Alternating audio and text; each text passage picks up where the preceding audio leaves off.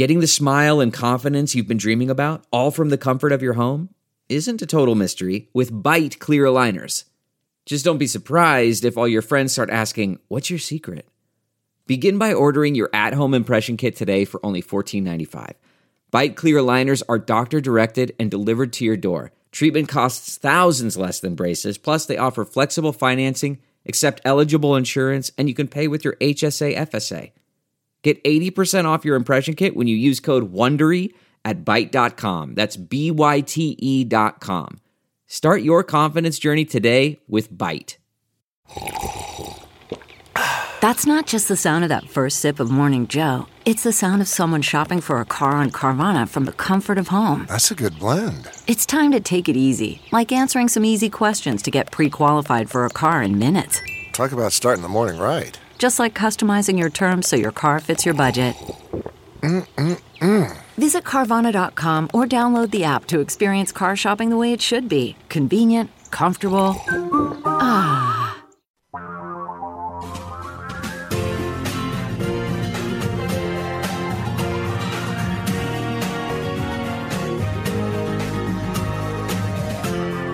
This is the Thom Hartmann Program. Welcome back. Thom Hartmann here with you. So for this hour, I'm going to blow up the normal rules of talk radio. And instead of being the know-it-all talk show host here, I'm inviting Dr. Justin Frank, a regular guest and friend of the show, to be on our program, to take your calls and answer your questions.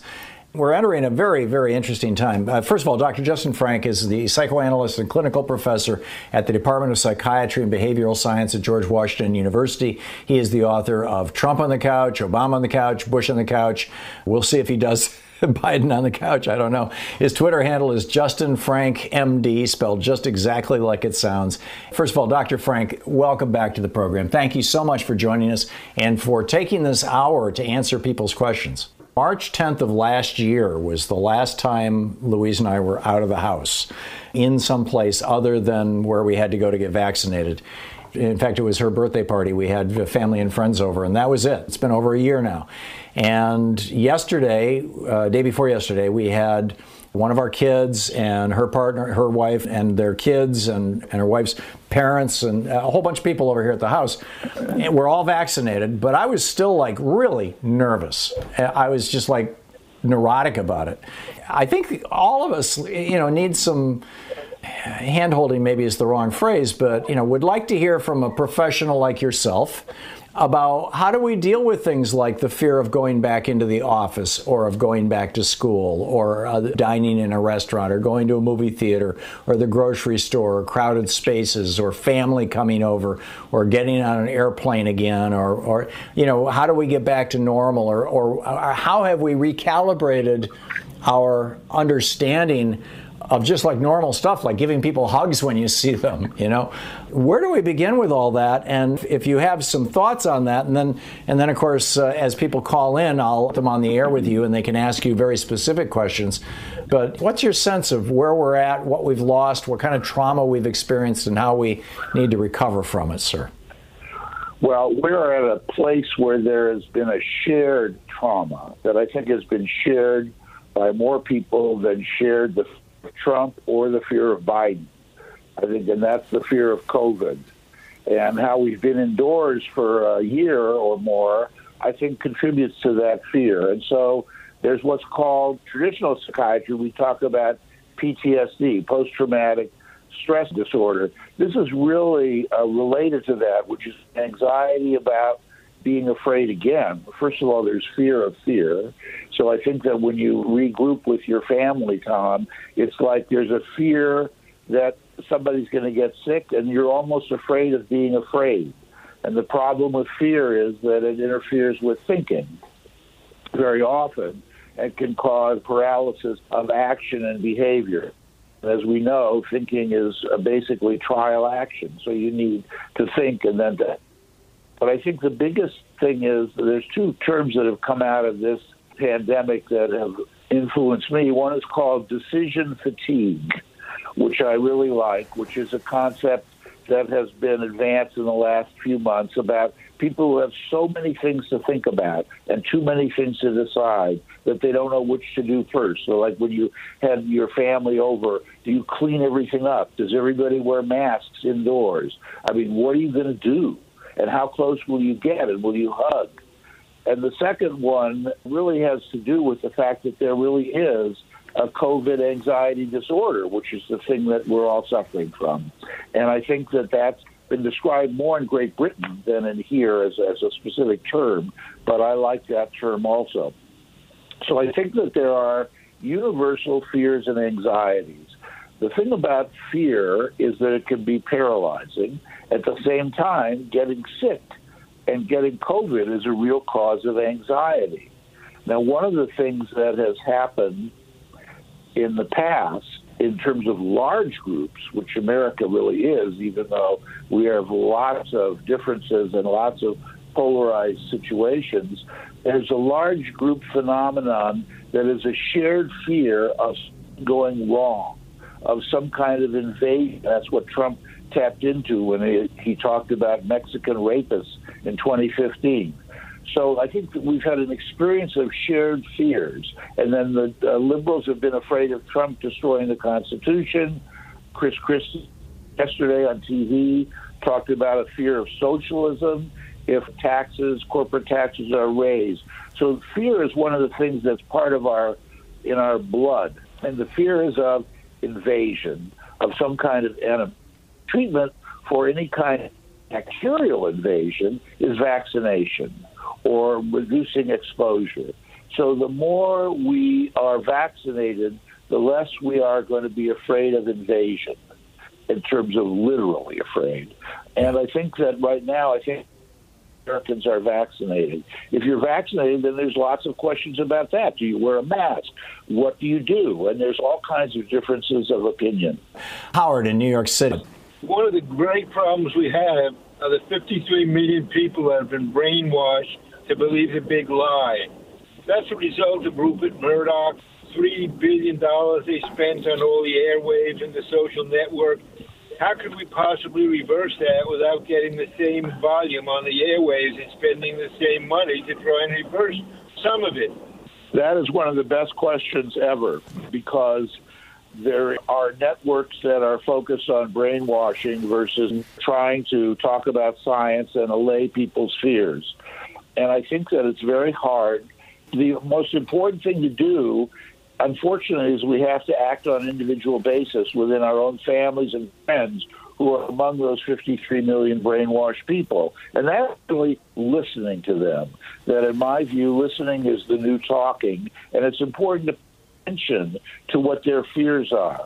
My view is we have to move from Make America Great Again to MANA and Make America Normal Again. And the question is, what is normal? But we have to move to a place where we're not so afraid of interacting with each other. The problem is so many people from the Murdoch group, anti-maskers, they're anti-vaxxers, some of them, and they really are very, very angry and suspicious. And I think the problem how to help people allay their suspicions. And the best way is to ask them what they're afraid of and why they don't like you or what they're afraid of me about. And that's not on national media. That's an individual process. Sean in Stamford, Connecticut, you are on the air with Dr. Justin Frank. I happen to have a psych background, so this topic fascinates me. And when the pandemic first came about a year or so ago, I realized that we're going to see a new kind of mental health condition that encompasses paranoia, germophobia, and agoraphobia. And I wonder what your thoughts are on that, because it seems to be happening as we speak. The question is very important because I had actually a patient who told me after Trump was elected in 2016, the day after, said to me on the phone, because I was in D.C. and this person was in New York City, that they were afraid to go outside because they couldn't tell who voted for Trump and who didn't, because people looked the same. And there was such fear right away.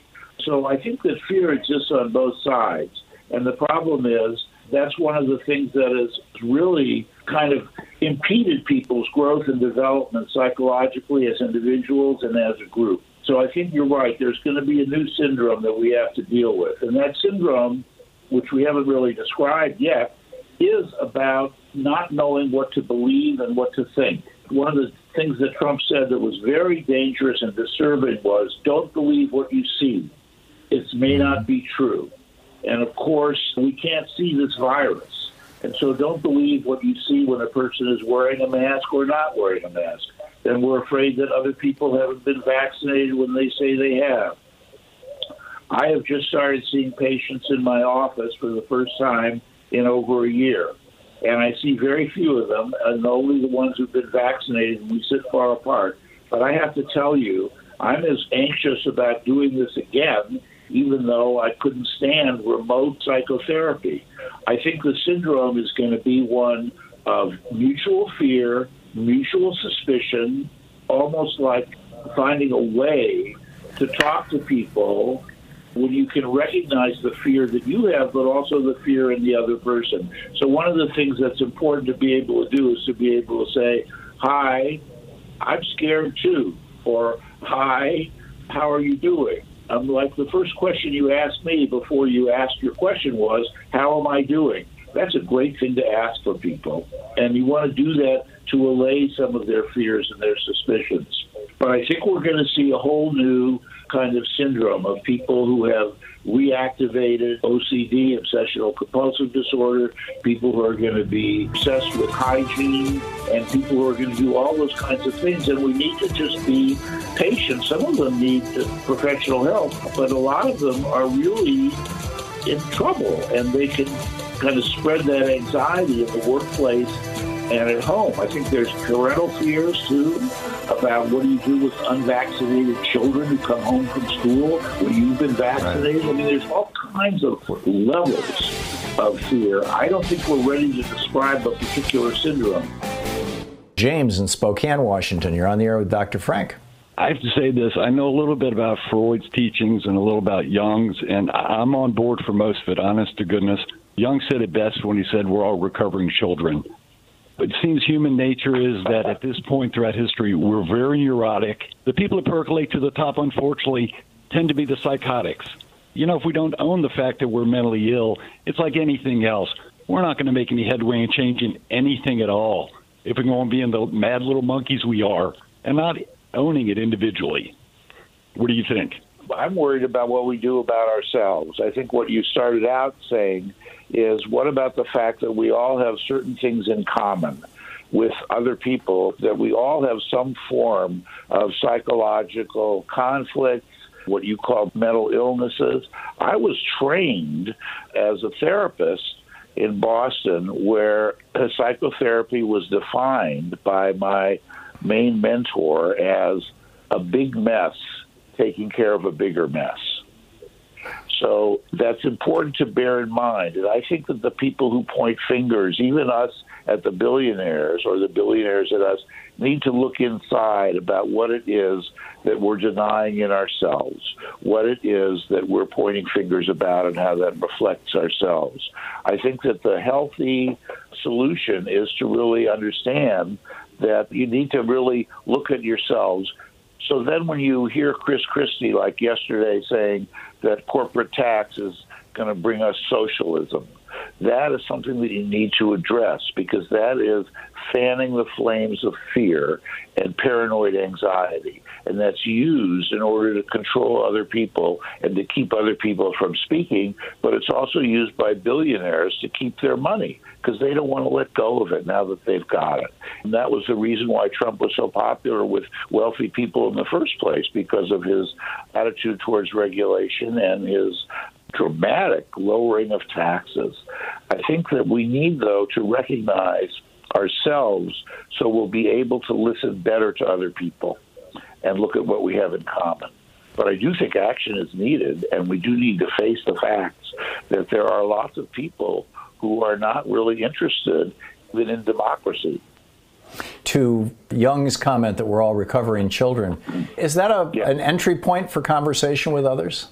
Not explicitly, yes, but implicitly? I think it's The issue is to be able to say we're all recovering children and to say I'm one of them.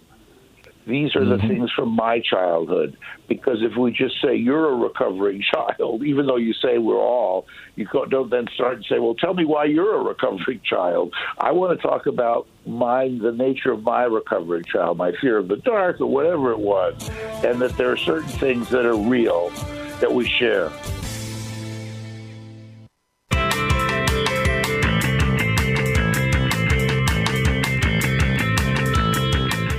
Mary in Eureka, California, you are on the air with Dr. Frank. Why do we have so many in this denial, maybe in the millions, the numbers?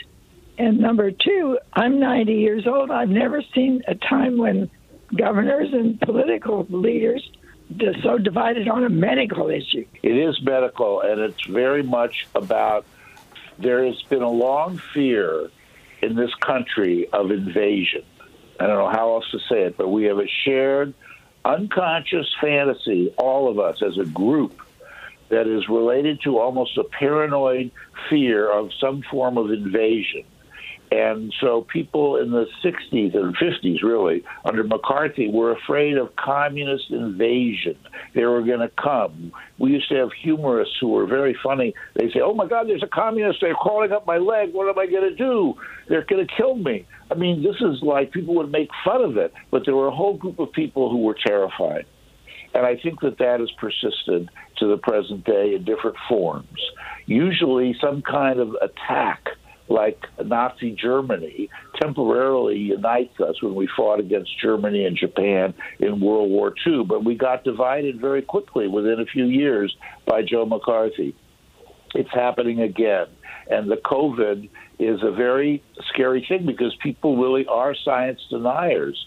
The other reason for it, if you want to talk about it, thinking about it, is that if you have a fixed idea, your fixed idea, the purpose of a fixed idea is to protect you from anxiety, protect you from worry, protect you from fear. So the fixed idea is that some politicians are liars, that governors are liars if they're saying a certain thing. So what you have when you have a fixed idea is you become closed to anything else. So somebody who wears a mask makes you anxious. Somebody who doesn't wear a mask makes other people anxious. We have a fixed idea.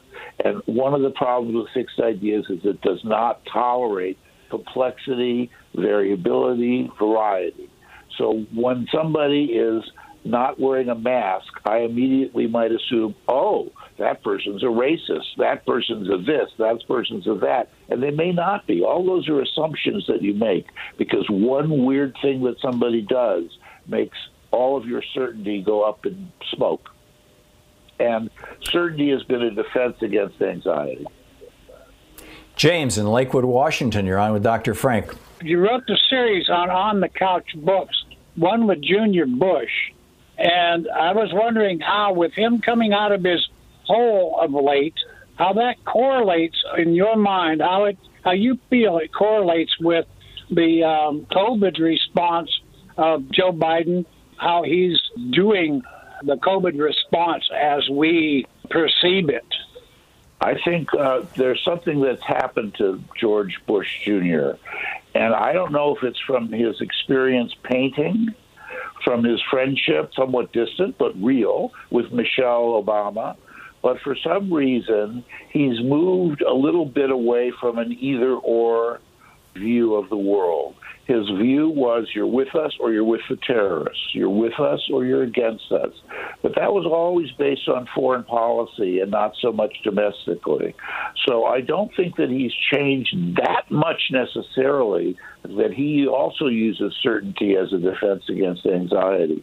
But he can see that people get sick. He actually has the capacity that Donald Trump does not, which he has a capacity for empathy and for feeling the pain of other people. He won't talk about it that much, but he's aware of it. And then when you're painting, you lose yourself in the face and in the figures of the subjects that you're painting. And he just came out with a book of paintings of immigrants. I mean, this is a man who has changed and grown. And I think that it's possible to grow, even at an older age. It's good news. You're listening to Thom Hartmann. Visit thomhartmann.com for audio and video archives. Dr. Frank is a psychoanalyst and clinical professor at the Department of Psychiatry and Behavioral Science at George Washington University, the author of Trump on the Couch, as well as other books.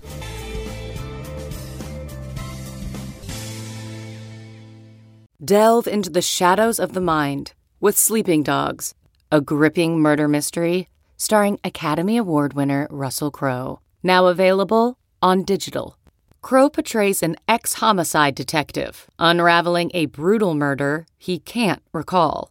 Uncovering secrets from his past, he learns a chilling truth. It's best to let sleeping dogs lie. Visit sleepingdogsmovie.com/Wondery to watch Sleeping Dogs, now on digital. That's sleepingdogsmovie.com/Wondery.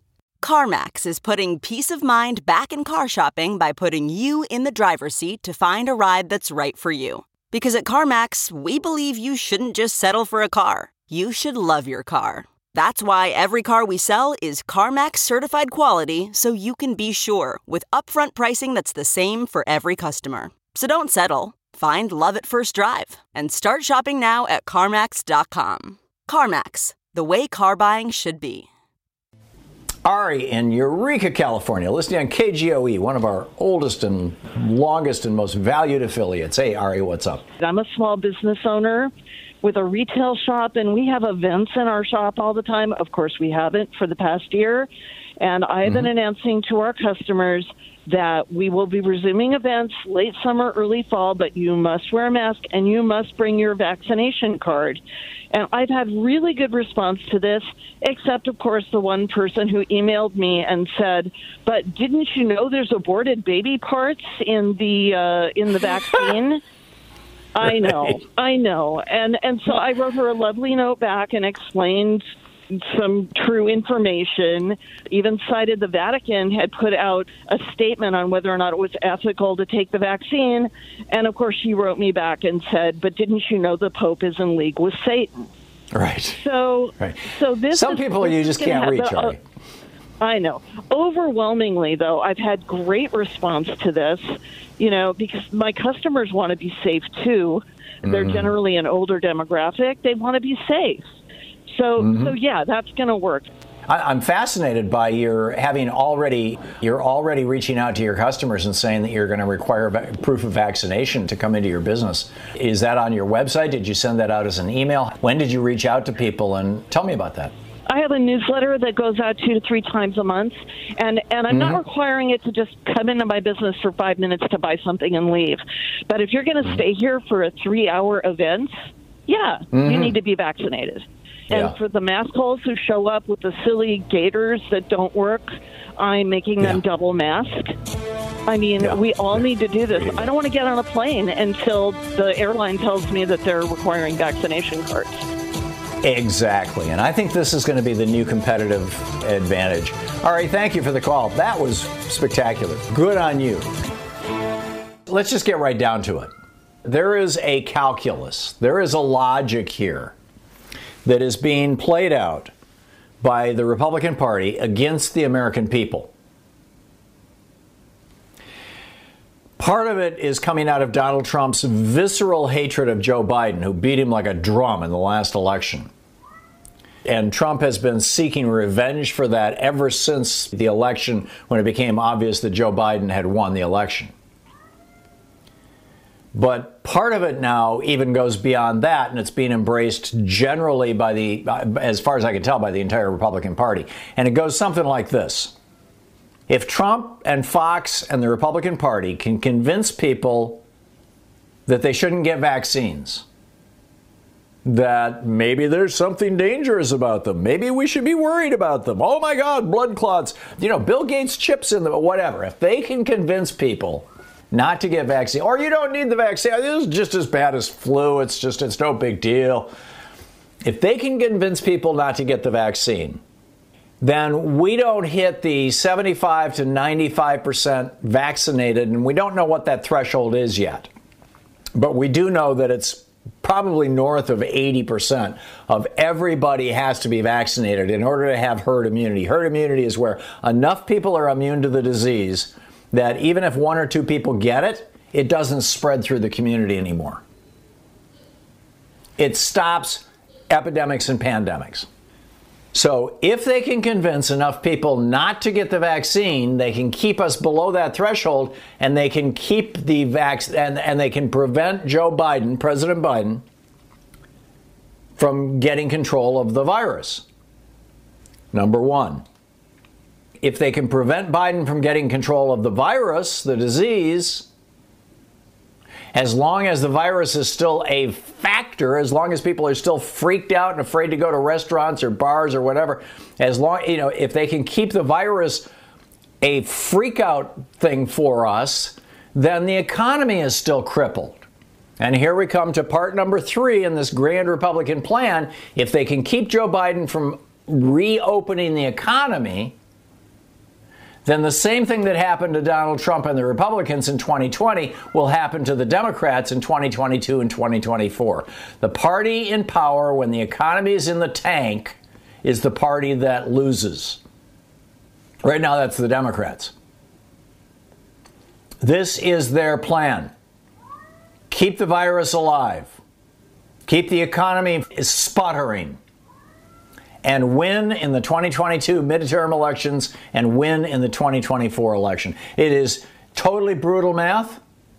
But hey, if you don't think they don't care, if you think that they care about people who might die as a result of this, then think about the 500,000 people who've already died that didn't have to die. The entire country of Taiwan has seen like 10 people die. I mean, countries that took this seriously, it's a whole completely different thing. In Australia, the whole country of Australia, no cases. In Perth, this one town, Louise and I have spent a lot of time in Perth. It's a beautiful, beautiful town, but it's way over on the west side of Australia. I mean, it takes 5 hours by airplane to get there from anywhere. It's on the Indian Ocean. It's not even on the Pacific Ocean. 2 cases showed up in Perth. 2 cases of the virus in the whole country. And they shut down Perth. They're shutting down Australia, not the whole country, but what happened was this air corridor that they had with New Zealand, because there hasn't been a case in New Zealand. People aren't wearing masks. People are going to football games, soccer games. They're doing all kinds of stuff. They had this bubble that they had created between Australia and New Zealand where free travel between the two. They shut that down. They are taking this completely seriously.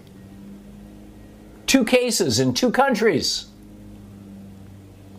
And we're still averaging 65,000 new cases a day here in the United States because of the way Trump handled this thing. I mean, when you look at our village idiot, Ron Johnson, the Republican senator from Wisconsin, he said over the weekend, he said, why is this big push to make sure everybody gets a vaccine? To the point where you better impose it. You're going to shame people. You're going to force them to carry a card to prove that they've been vaccinated. Just so they can stay in society? I'm getting highly suspicious of what's happening here. End quote. Right.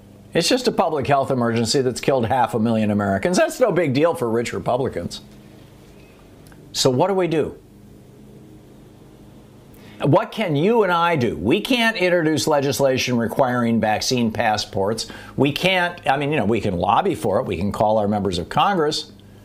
Just like, by the way, this morning, Attorney Ben Crump, after the killing of Andrew Brown Jr., said, please call the offices of Kyrsten Sinema, the Democratic senator from Arizona, and Joe Manchin, the Democratic senator from West Virginia. The only 2 Democrats who have not signed on to the George Floyd Justice in Policing Act, call their offices and ask them to sign on to it. 202-224-3121 gets you the Capitol switchboard. Just ask for them. You'll connect you right with them.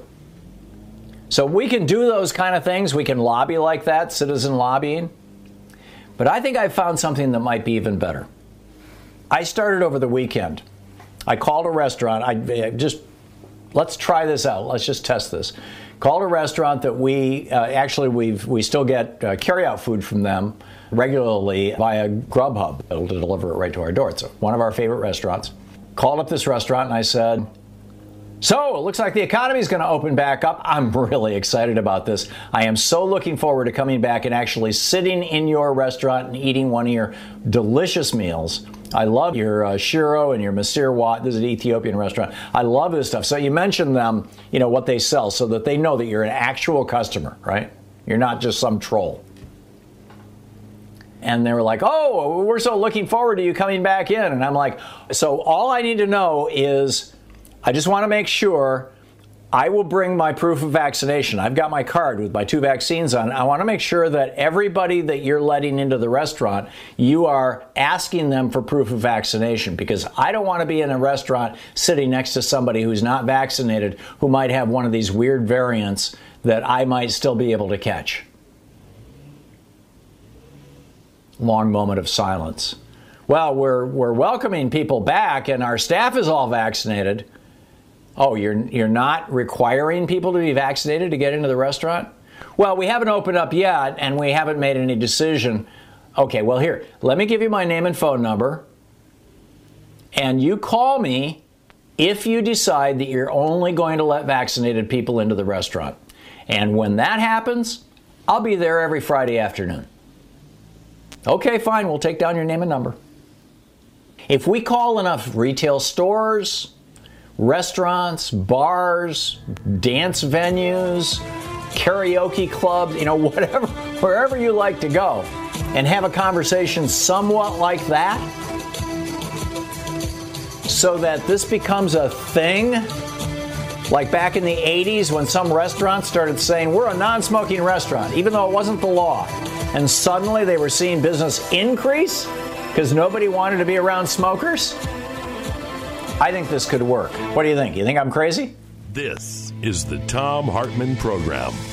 You want to try it out? Make a few phone calls to some of your favorite restaurants or other places of business and report back to us over the course of the week what kind of response you're getting?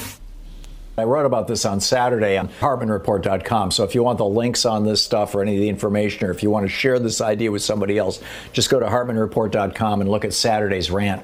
And you can forward it. It doesn't have any ads. There's no cost for it or anything like that. And it's where I'm putting my writing every single day, or at least 6 days a week.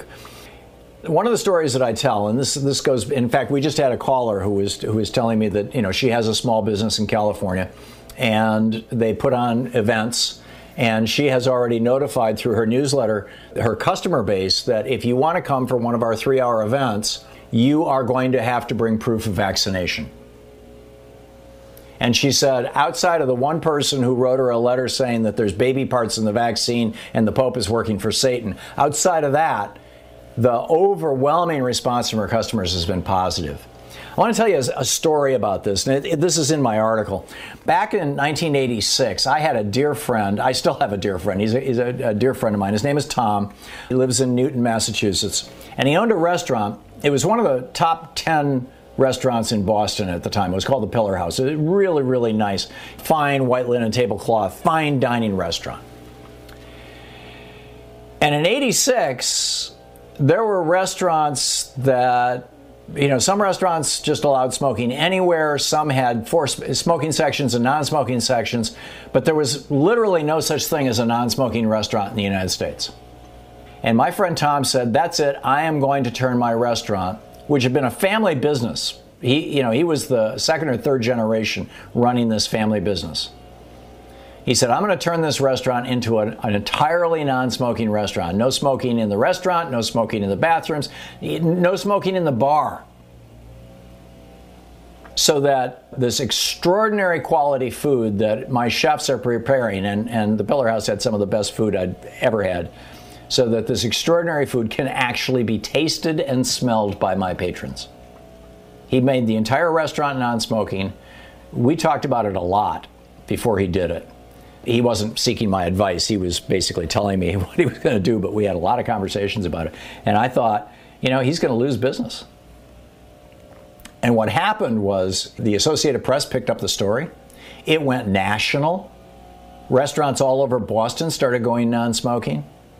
His business, it used to take a week to get a reservation at that restaurant. It took 2-3 weeks, as I'm recalling. I'd have to ask him specifically. But what happened was, over the course of the next year or so, his business expanded substantially because people wanted. I mean, yeah, there were some smokers who were really pissed off, and they called up and leave nasty grams, or they would say, "I'll never again step foot," and Tom's response was, "Well, I'm sorry to see you leave, but." The big deal in marketing and advertising, I used to teach marketing. I've owned 2 ad agencies in my life, and I used to teach marketing for the American Marketing Centers. And I used to do marketing consulting for companies, advertising and marketing consulting for companies like Carnival Cruise Lines and American Airlines and American Express and Scientific Atlanta and Sony and CERTA. And these were all companies that were clients of ours. The National Security Agency, the NSA, the U.S. Army. Did a lot of work for a lot of these companies. And the question that I would always ask when somebody was trying to put together a marketing campaign was, what's your unfair competitive advantage? What is the one thing that you can do that your competitors are not willing to do or can't do well or don't know how to do or won't bother doing? What is it that you have that they don't have? And 9 times out of 10, that thing becomes what you build your marketing campaign around.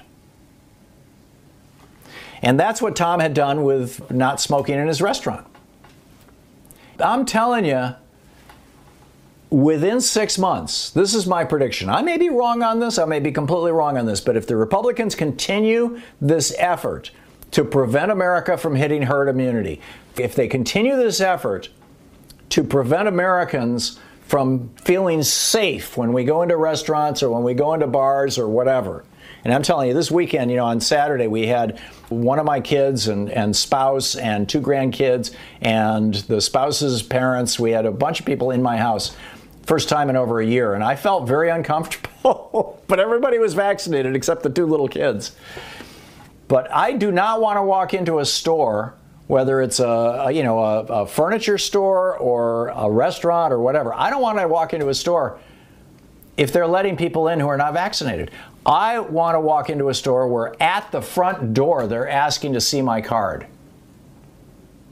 And I'm telling you, there's a whole bunch of us out there like that, just like there were a whole bunch of non-smokers in the 1980s who were desperately hoping that some restaurant would ban smoking completely.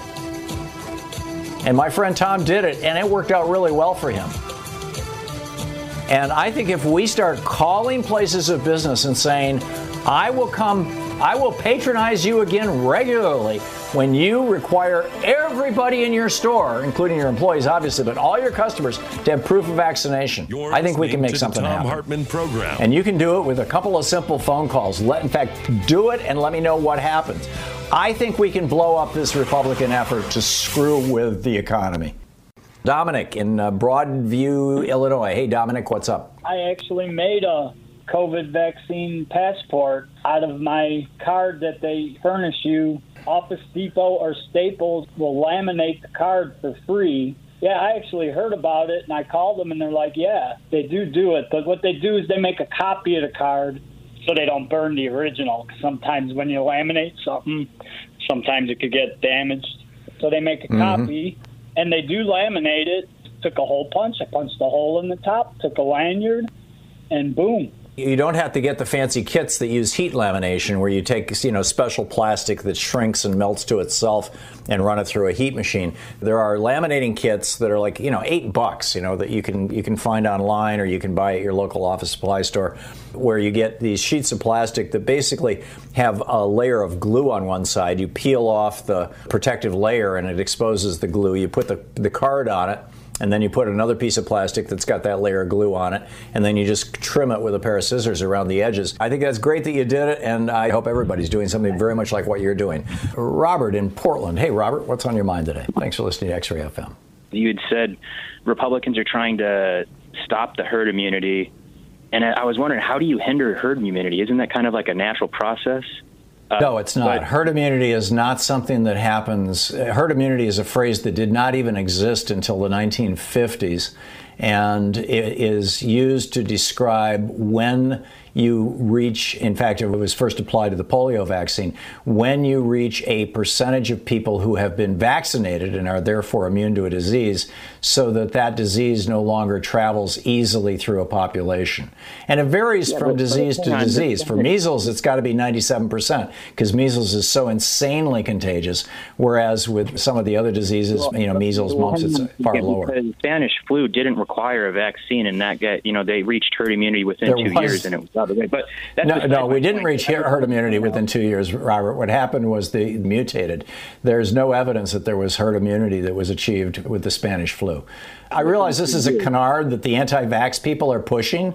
Just think about this for a minute, just with your logical brain.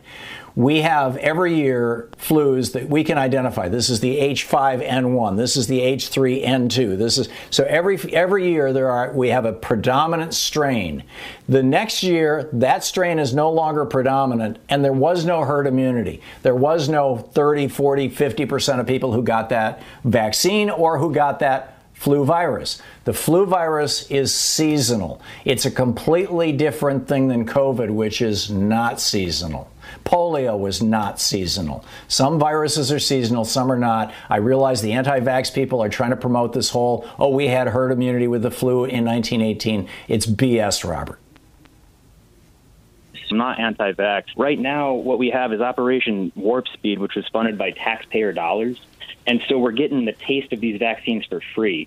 But we're already witnessing these pharmaceutical companies not handing over the vaccine for free to poor countries, primarily because what's happening is they're not signing on to the immunity release. That's why Pfizer and all these other places are not releasing their vaccine to these poor countries. So the slippery slope here is what happens. I do not believe that's true, Robert.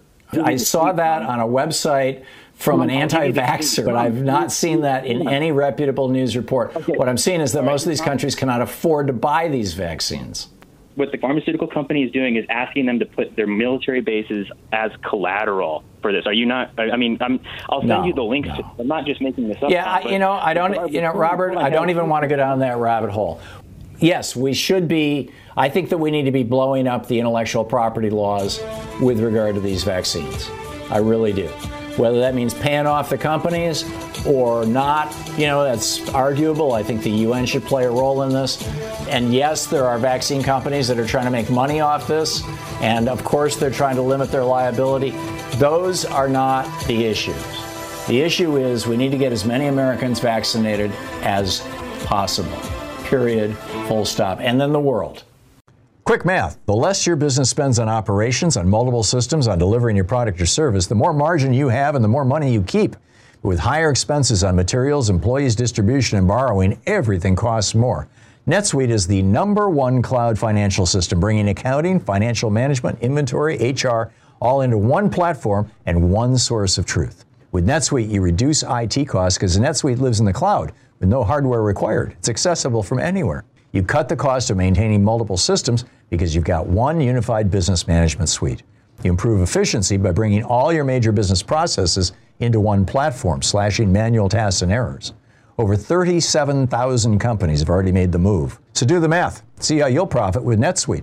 By popular demand, NetSuite has extended its one-of-a-kind flexible financing program for a few more weeks. Head to netsuite.com/Hartman with 2 N's.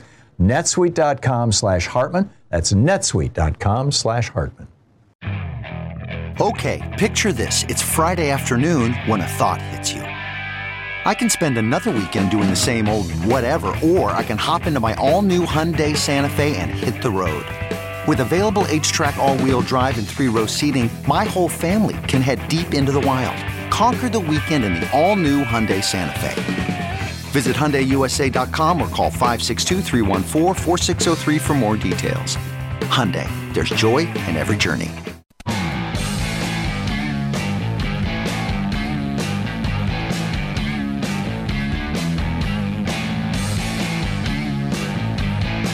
By the way, just to add to my argument for encouraging your favorite local business, businesses have the right to do this, right? You can put a sign out that says no shoes, no shirt, no service. You can also put a sign out that says no COVID card, no service. right? You're going to get a few people who are going to say, rah, rah, rah, rah, rah, but, screw them. It was to say, you can't smoke in here, for example. And now you have the force of law in most cases. But if you're not discriminating against somebody based on their religion or their race or their gender, you may discriminate based on their behavior. You can't come into this store naked. You can't come into this store without a mask. Now, the European Union just announced that they're going to allow American tourists this summer. Isn't that cool? Except that you have to have proof of vaccine. The Europeans don't want to let us in without it.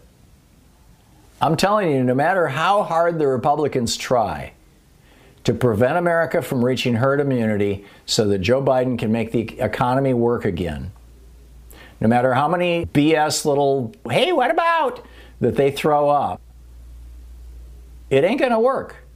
Just like my friend Tom with his restaurant in Boston, it's like people are going to say, no.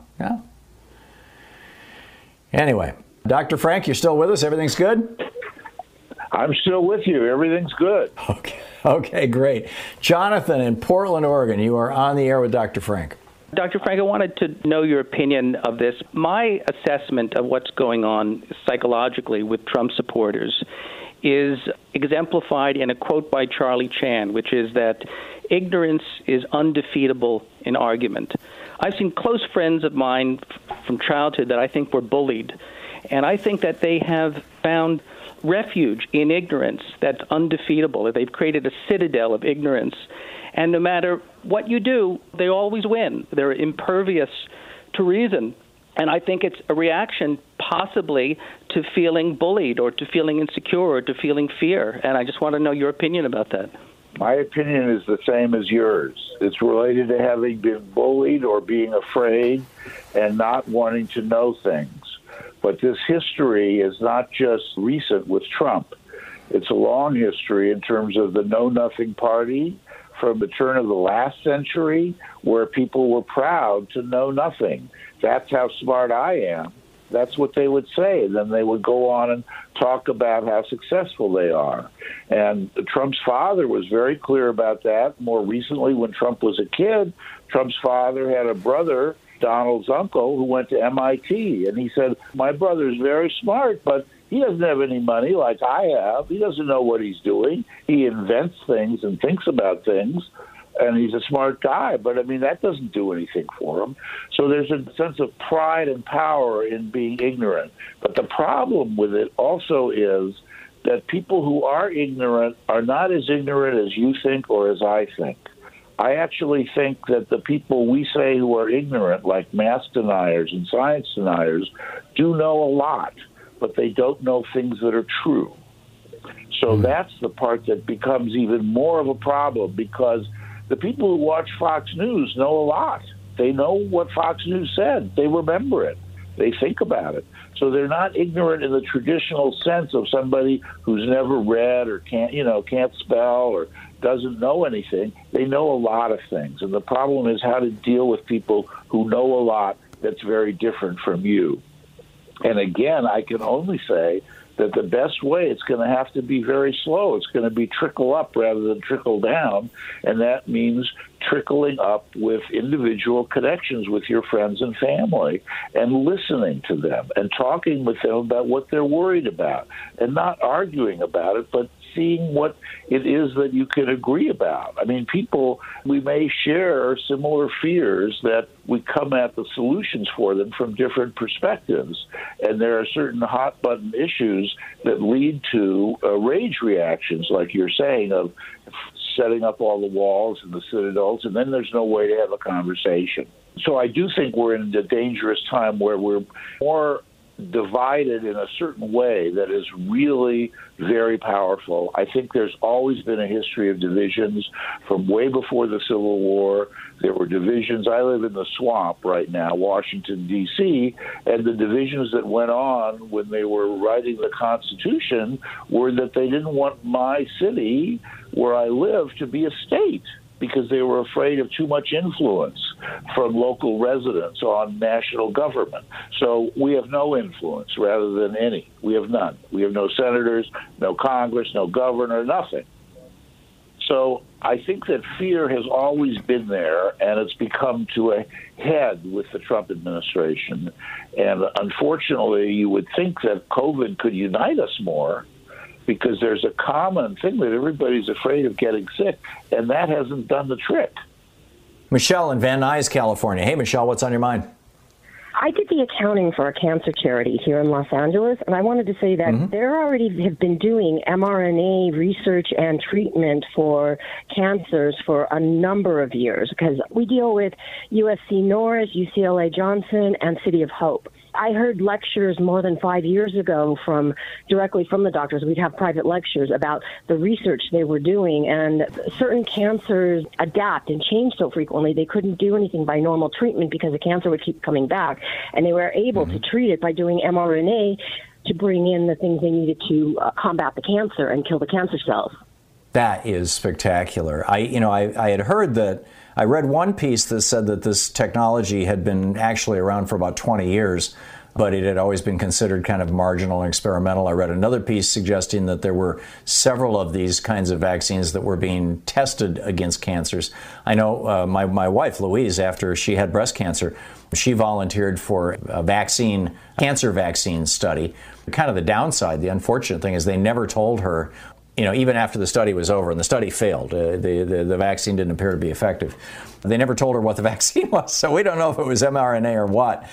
Been doing it for treatment, especially for a lot of the blastomas and things that just adapt so well. Is that the one that they're using now for the glioblastoma, the brain cancer that killed Ted Kennedy and Joe Biden's son, Beau? I don't think it was from those facilities. I think it was from another location, but they all talk to each other at all the different facilities, and all of them, they want to promote their research. So you can always go online, and I'm sure they're going to have a list of doctors that are doing a number of different kinds. And if somebody ever does get cancer, it behooves them to go and check out if they're near a local facility to find out if there's any trials or research going on that they may be a candidate to enter into it. Right. Although, there's an upside and a downside to that. A friend of the family, shall we say, had a cancer, and they were doing a trial, and the trial killed him. They tried an experimental drug on him, and he was dead within a week. That was the point at which they were just starting to figure out, oops. But he was going to die anyway. I mean, he was months from dying, and instead it just became a much shorter period of time. But I'm all in favor of these trials. Our family, like I said, Louise did it. There was a young girl who was, she was a childhood cancer, blastomas, and she then became a spokesman for all of this, because she was like 6 years out from having any sign of the cancer after being part of his treatment. There's a lot of things. I think, sort of like the space program brought us all these technological leaps. I don't know if it coincided with or it helped encourage things like the transition from transistors to integrated circuits to large-scale integration, all these other kinds of technological advances. I suspect that this virus, this coronavirus, this unique virus that the human race has never been exposed to, that we're now having to come up with new and innovative ways to deal with, is going to spark a medical innovation that probably I won't live long enough to see, an actual, hey, you've got so-and-so cancer here, let me give you a shot, you'll be just fine, and we'll deal with it the way that we deal with antibiotics and bacterial infections. I'm very hopeful. Let me put it that way. Michelle, thank you. Thanks for that detail. It's always great to have actual details of things. Betty in Chicago. Hey, Betty, what's on your mind? Earlier you spoke of the vaccine and the companies that have the patent to the vaccine. And I think you said also that means that poor countries who didn't have the fundings wouldn't be able to get the vaccine. So the question I ask is, if this virus is so detrimental and it's killing people, and we've got to get vaccinated to the point where they're giving it free here, and then we allow them to, I don't know what the law is, to get a patent on the vaccine.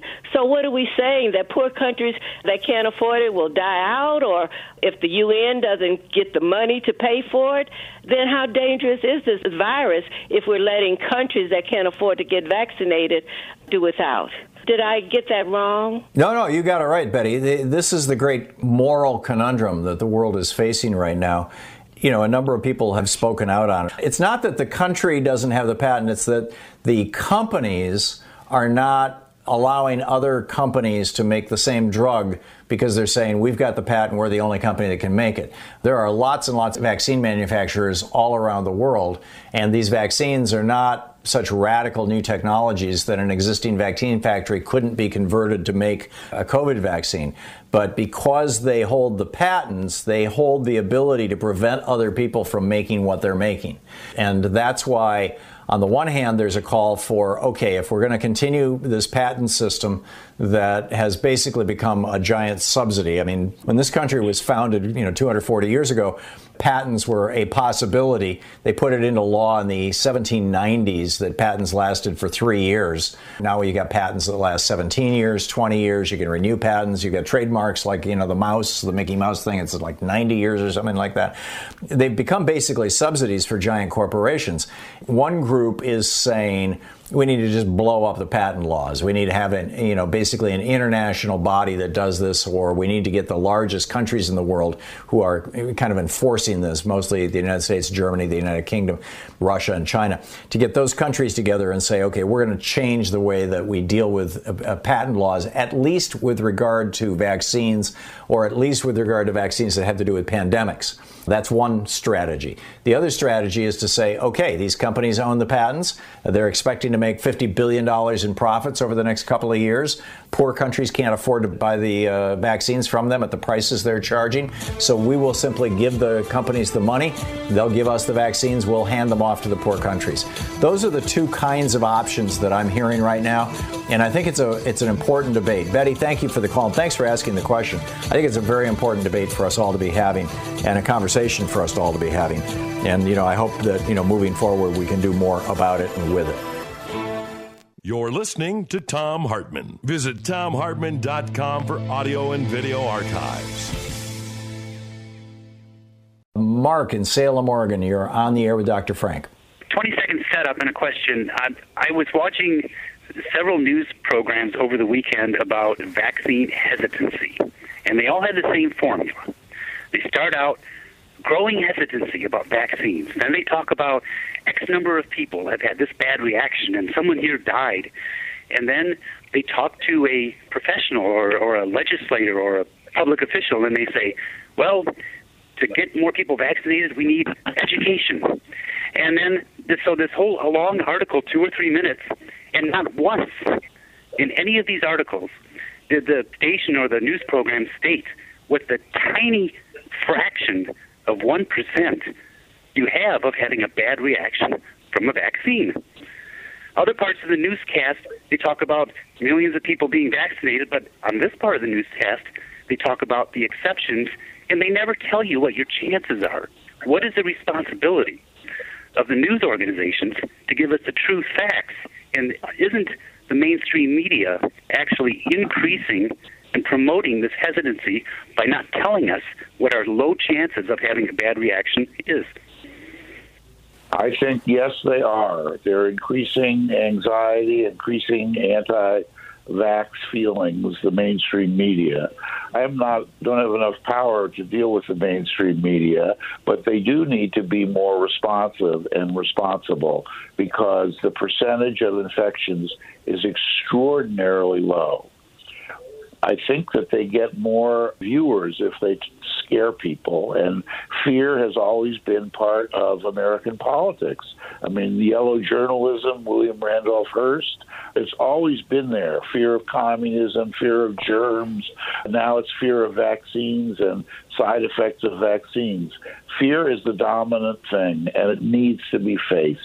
Anxiety is reasonable to be nervous about COVID. Some people are even nervous about vaccines, and I understand that. People don't like to have foreign substances put in their body, although they'll go and not question who bottled their Budweiser. I just think it's really a problem, and the networks need to grapple with it, and we need to write letters to them. I don't know how else to deal with it, because they do sell more, they get more viewers when they stoke fears. But you're absolutely right. The percentage of any kind of side effect that's negative, especially serious illness or serious side effects, is infinitesimal. And Rennie, it just is. I'm sorry. Rennie in Reno, Nevada. You're on the air with Dr. Frank. Hey, Dr. Frank, in your educated professional opinion, you have been trained to analyze people's thoughts and behavior. My question is, what do you think is going on in the minds of the Republicans for the end game of the utopian United States? What is it supposed to look like in their minds, in your educated opinion? In my educated opinion, there's a shared fantasy that many Republicans have, which is not that different from the shared fantasy that slave owners had. I hate to say it, but there is a shared fantasy of purity, of white purity, and of getting rid of contaminants.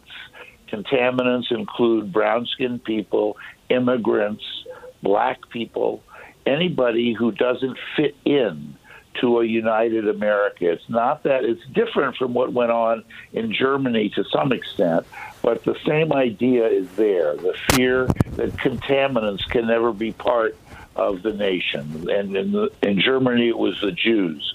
I don't know what else they have in mind, but it really is about some form of purity. And if you're not pure, you need to live in a gated community to keep other people out. And there are more and more gated communities cropping up in this country, and they're very Republican, they're very white, and they're very dominated by fear. Best advice or thoughts on people for this period of transition? I think we need to know about the walls. I'm a child of the 60s, so I just found myself, when you asked that question, wanting to sing that song about up against the wall, tear down the walls. Mm-hmm. I mean, I really think it's important to tear down the walls, mother, because you got to do it. There are walls, and we need to find what's on the other side and talk to them. Okay, I got it. I love it. Dr. Frank, thank you so much. It's always great having you on the program. Thank you so much for dropping by today. Thank you. My pleasure.